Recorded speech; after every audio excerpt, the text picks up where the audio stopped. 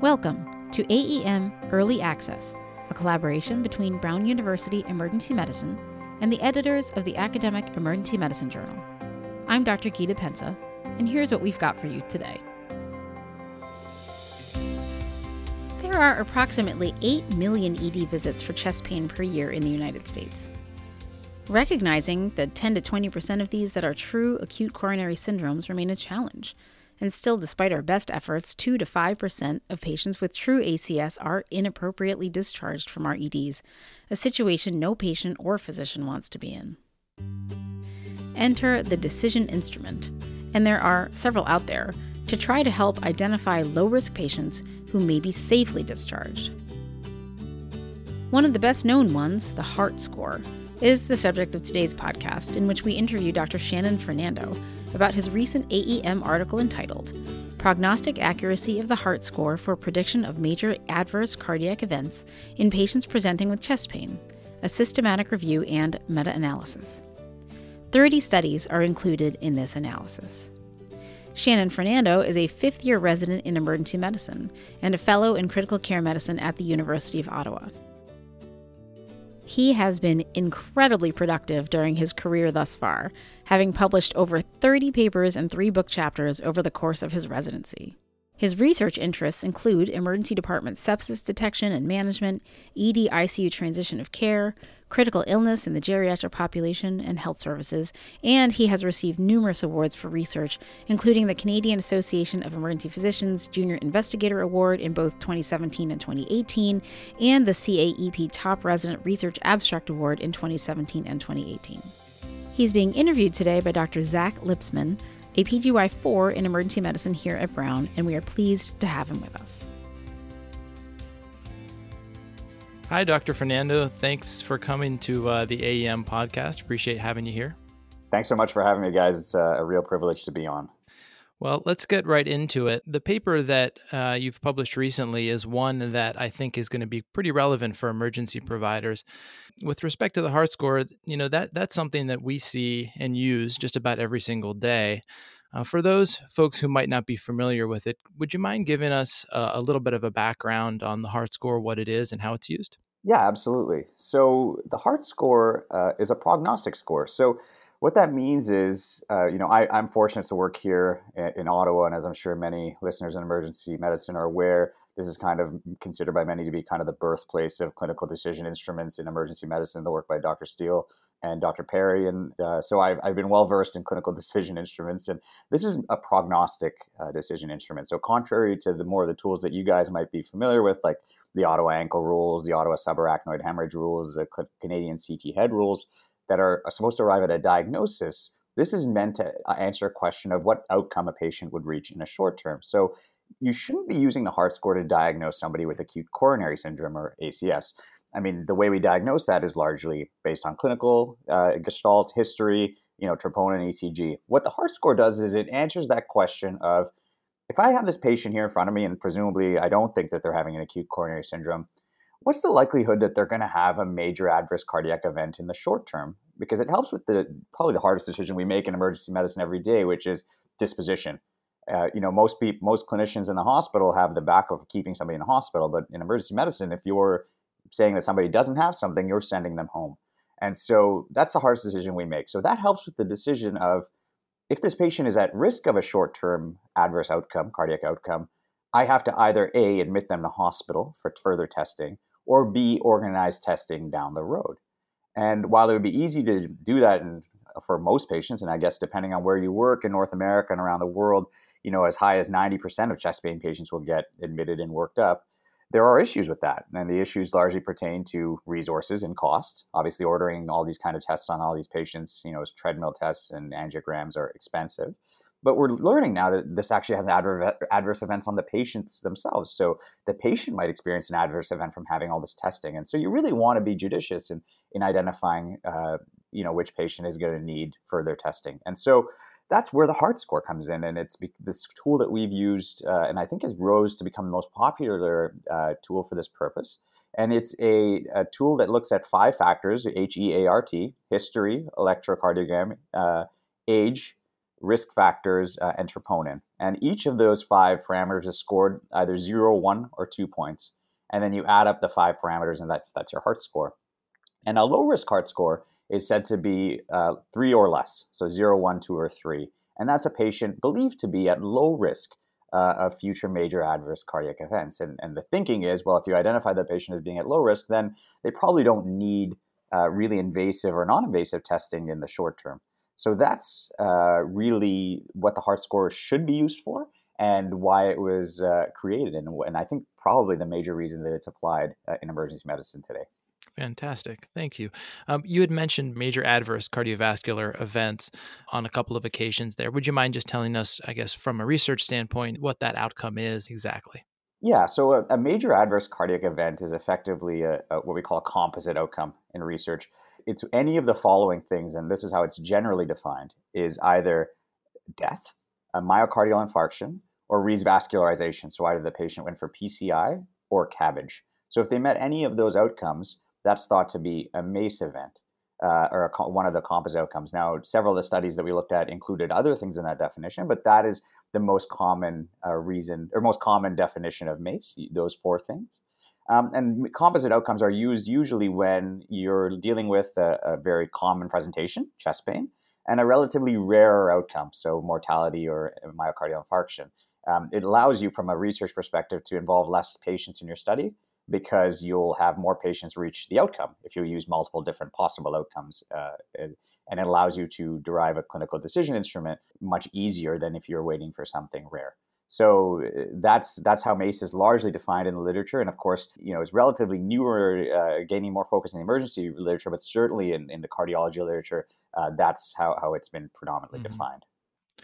Great. So I think most of us use this score frequently in the emergency department, and there's quite a volume of research now that's out validating the heart score in different populations, including some meta-analyses as well. Why is it that you and your fellow authors chose to pursue this particular analysis that you did?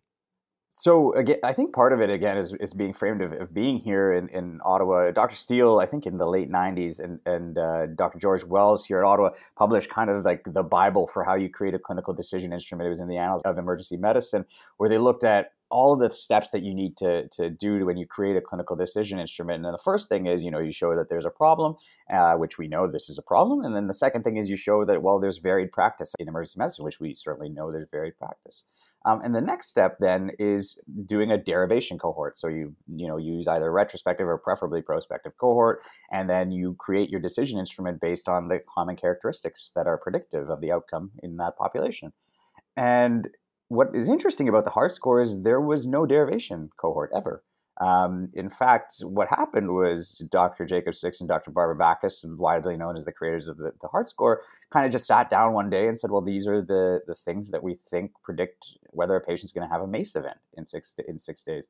And it fit nicely with the acronym, and they just kind of started testing it and found that it worked. But they never actually did a derivation cohort to say these are the factors that are really common. This made intuitive sense to them. And so the next step after you derive your tool is you prospectively validate it. And so what we thought was, we're using this tool pretty frequently. It's rising to prominence pretty quickly. Let's see how well it performs. And so that's why we chose to look at the overall prognostic accuracy in the short term. And I use the word short term specifically because some of the studies said, well, short term is 6 weeks. Some of them said 30 days. And so we ended up pooling all of them together. But it shows you, that was a reason for why we did it. Was we thought, this tool that's so widely accepted and widely used in emergency medicine has actually never gone through the proper steps for derivation of a decision instrument. And so we wanted to see, well, does it really perform as well as we think it does, and as well as it should if it's going to be used as commonly as it is. And that was really the reasoning behind the study. Great. And would you mind sharing with us a little bit about what you folks found? So we ultimately ended up including 30 studies. Altogether, there's about close to 45,000 patients in the analysis, which is the benefit of meta-analysis, right? I mean, you when you pool together, you're allowed to expand your sample size. And the problem with the heart score is it's really tough to gather that from a chart review, right? I mean, unless somebody's charted all these aspects or specifically charted the heart score, It's a really tough thing to do in individual studies. And you'll notice most of the studies had, 500 to mostly at most 1,000-ish patients. So meta-analysis allows you to add all of them up. So we had about 45,000. And so we really were interested in looking at sensitivity and specificity. Now, this was a really, really controversial point, because if you're looking at a prognostic tool and not a diagnostic test, do you really care about sensitivity and specificity? Because what you should really be looking at, or if you're looking at prognosis, is what are the odds or the odds ratio and the pooled odds ratios.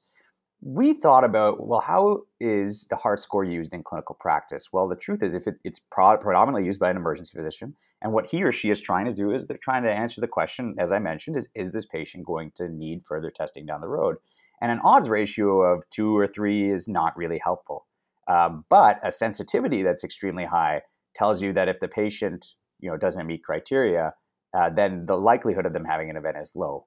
And in fact, if you look at most of the studies we included, most of the studies present sensitivity and specificity, even though, as I mentioned at the beginning, this is a prognostic tool. And it just speaks to the way that it's used. So when we meta-analyzed sensitivity and specificity. I mean, we still presented the odds ratios, but we emphasized, this is how it's used clinically. A test that's 99% sensitive is more useful to you as a clinician in emergency medicine than a test that has an odds ratio of 4. It's really hard to apply that. Yeah. So what we found is when we looked at the Hart score above the low risk threshold, which is a score of 4 or more, the sensitivity was 95.9% for predicting MACE, which is another way of saying that the false negative rate is about 4%. And the specificity, which is again less important in this case, is 44.6% for MACE. When we looked at the high risk Hart score, which is a score of 7 or more, the sensitivity is low, it's 39.5%, but the specificity is 95%. And we compared the Hart score to the TIMI score, or the thrombolysis and myocardial infarction score, which is probably had been prior to this point the most popular tool for risk stratification of these patients. And we found that the TIMI above its low risk threshold of 2 or more had a sensitivity of 87.8%. So when you compare that to the sensitivity of the Hart score of 95.9%, you can see that the Hart score is superior in terms of sensitivity particularly. And then if you look at a high-risk TIMI score greater than or equal to 6, which is pretty high of a TIMI score, your specificity is 99.6% for MACE. So, if you had a TIMI score that is particularly high, that patient's going to have a major adverse cardiac event almost surely within the next 6 weeks. So I think overall, this study gives you a really good impression of how these two tools perform when you're trying to make that critical decision of, am I going to send this patient for further testing? Or do they need to, even depending on your resources, be admitted for further testing? Fantastic. Now, we spoke just a few minutes ago about what components MACE comprises. And I noticed in your study of particular interest that you pulled some of those endpoints out separately and analyzed them. Could you tell us a little bit about that decision? Yeah, so I guess it's kind of the cynic in me, and then what we were talking about earlier, that I'm not a huge fan of composite outcomes. I understand why they're used, but especially in the cardiology literature, the whole outcome of MACE, a lot of people have found, has been driven by PCI. And depending on where you work, again, the cardiologists don't have a super high threshold for going through with PCI. And the truth is, if you're a patient and you're sitting there in the emergency department and you've showed up, pretty scared that you're having chest pain, and you're trying to figure out, you're not really worried of, am I going to need a stent, in 6 weeks? You're worried, am I going to die, or am I going to have a heart attack in the next 6 weeks? And those are truly more patient-centered, I think, outcomes. And so what we said is, well, we recognize that most of these studies looked at MACE, but we were fortunate that many of the studies included actually broke down the MACE composite, and they looked specifically at how well does it predict death and MI. And what we found was actually the sensitivity was higher when you look at predicting death or MI, which actually should reassure you when you're using the Hart score that the cases that you're missing with the Hart score are more likely to probably be, statistically more likely to be, cases of patients who ultimately require revascularization, as opposed to patients who die or go on to have MI in the short term, which again is not ideal. You certainly don't want to find out that your patient went home and then came back 3 days later and had PCI done for whatever, unstable angina or whatnot.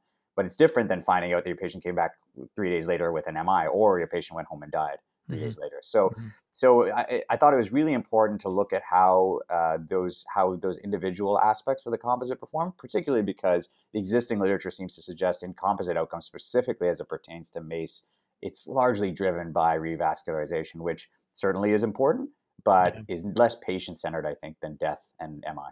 Sure.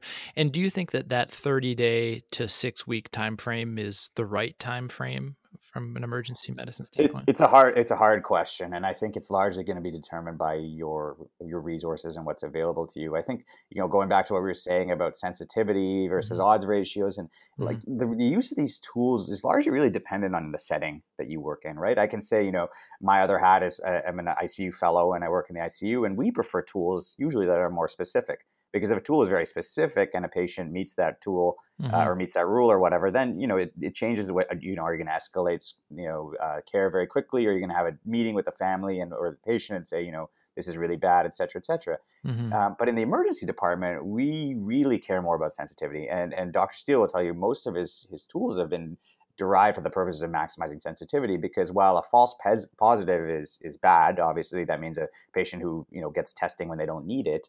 A false negative is worse in our line of work, because it's a patient who you sent home who went on to have a subarachnoid hemorrhage, or had a really bad head injury, or in the case of the heart score, had a major adverse cardiac event.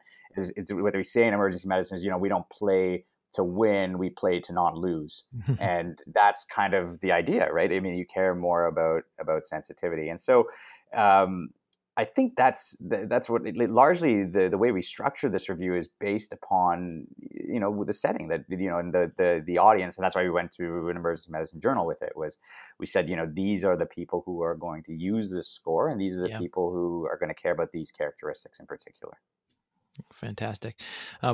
With respect to this study and limitations in particular, I noticed as I was reading through it that some, and you guys commented on this as well, some number of the studies that were included were judged to be high risk for bias. Can you speak a little bit to that limitation and how it may or may not have affected your results? Yeah. Again, I'm kind of a purist when it comes to systematic review and meta-analysis, in that I know that every study it's largely required now by any guideline that you have to include a risk of bias assessment, because Hmm. obviously if your study is made up of your meta-analysis is made up of studies that are largely high risk of bias, that's a problem. But I'm really of the mind that you need to do a separate analysis afterwards that excludes the studies that were at high risk of bias, to see, did the results change Sure. substantially? Are they Sure. driven by the studies that are high risk of bias? And so we were pretty stringent in what we called high risk of bias. In fact, most of the studies that were considered unclear risk or a high risk of bias were because it wasn't clearly stated in the study whether the people who scored the patients were blinded to the outcomes. So, whether they calculated from chart review, the ideal way to do it is the person calculating it, he or she should be blinded to whether that patient had a MACE event. And I figure that in most of the case, that's probably true, but unless you state it specifically in the study, we don't know. And so if you don't, then we count that as a unclear risk of bias or high risk of bias. And what we did was we did exactly as I said, that separate analysis, removing those studies. And we were fortunate that we were still had enough studies that we could still meta-analyze appropriately, and it didn't really change our outcomes. So absolutely, I think it's really, really important to be very upfront and clear about, and that's part of going through these studies very closely and seeing what how what is their risk of bias.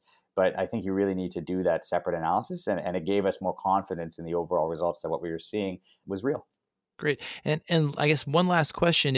If you could give our listeners a take-home message, what would be that one takeaway you'd like those folks to walk away with today after listening to the podcast?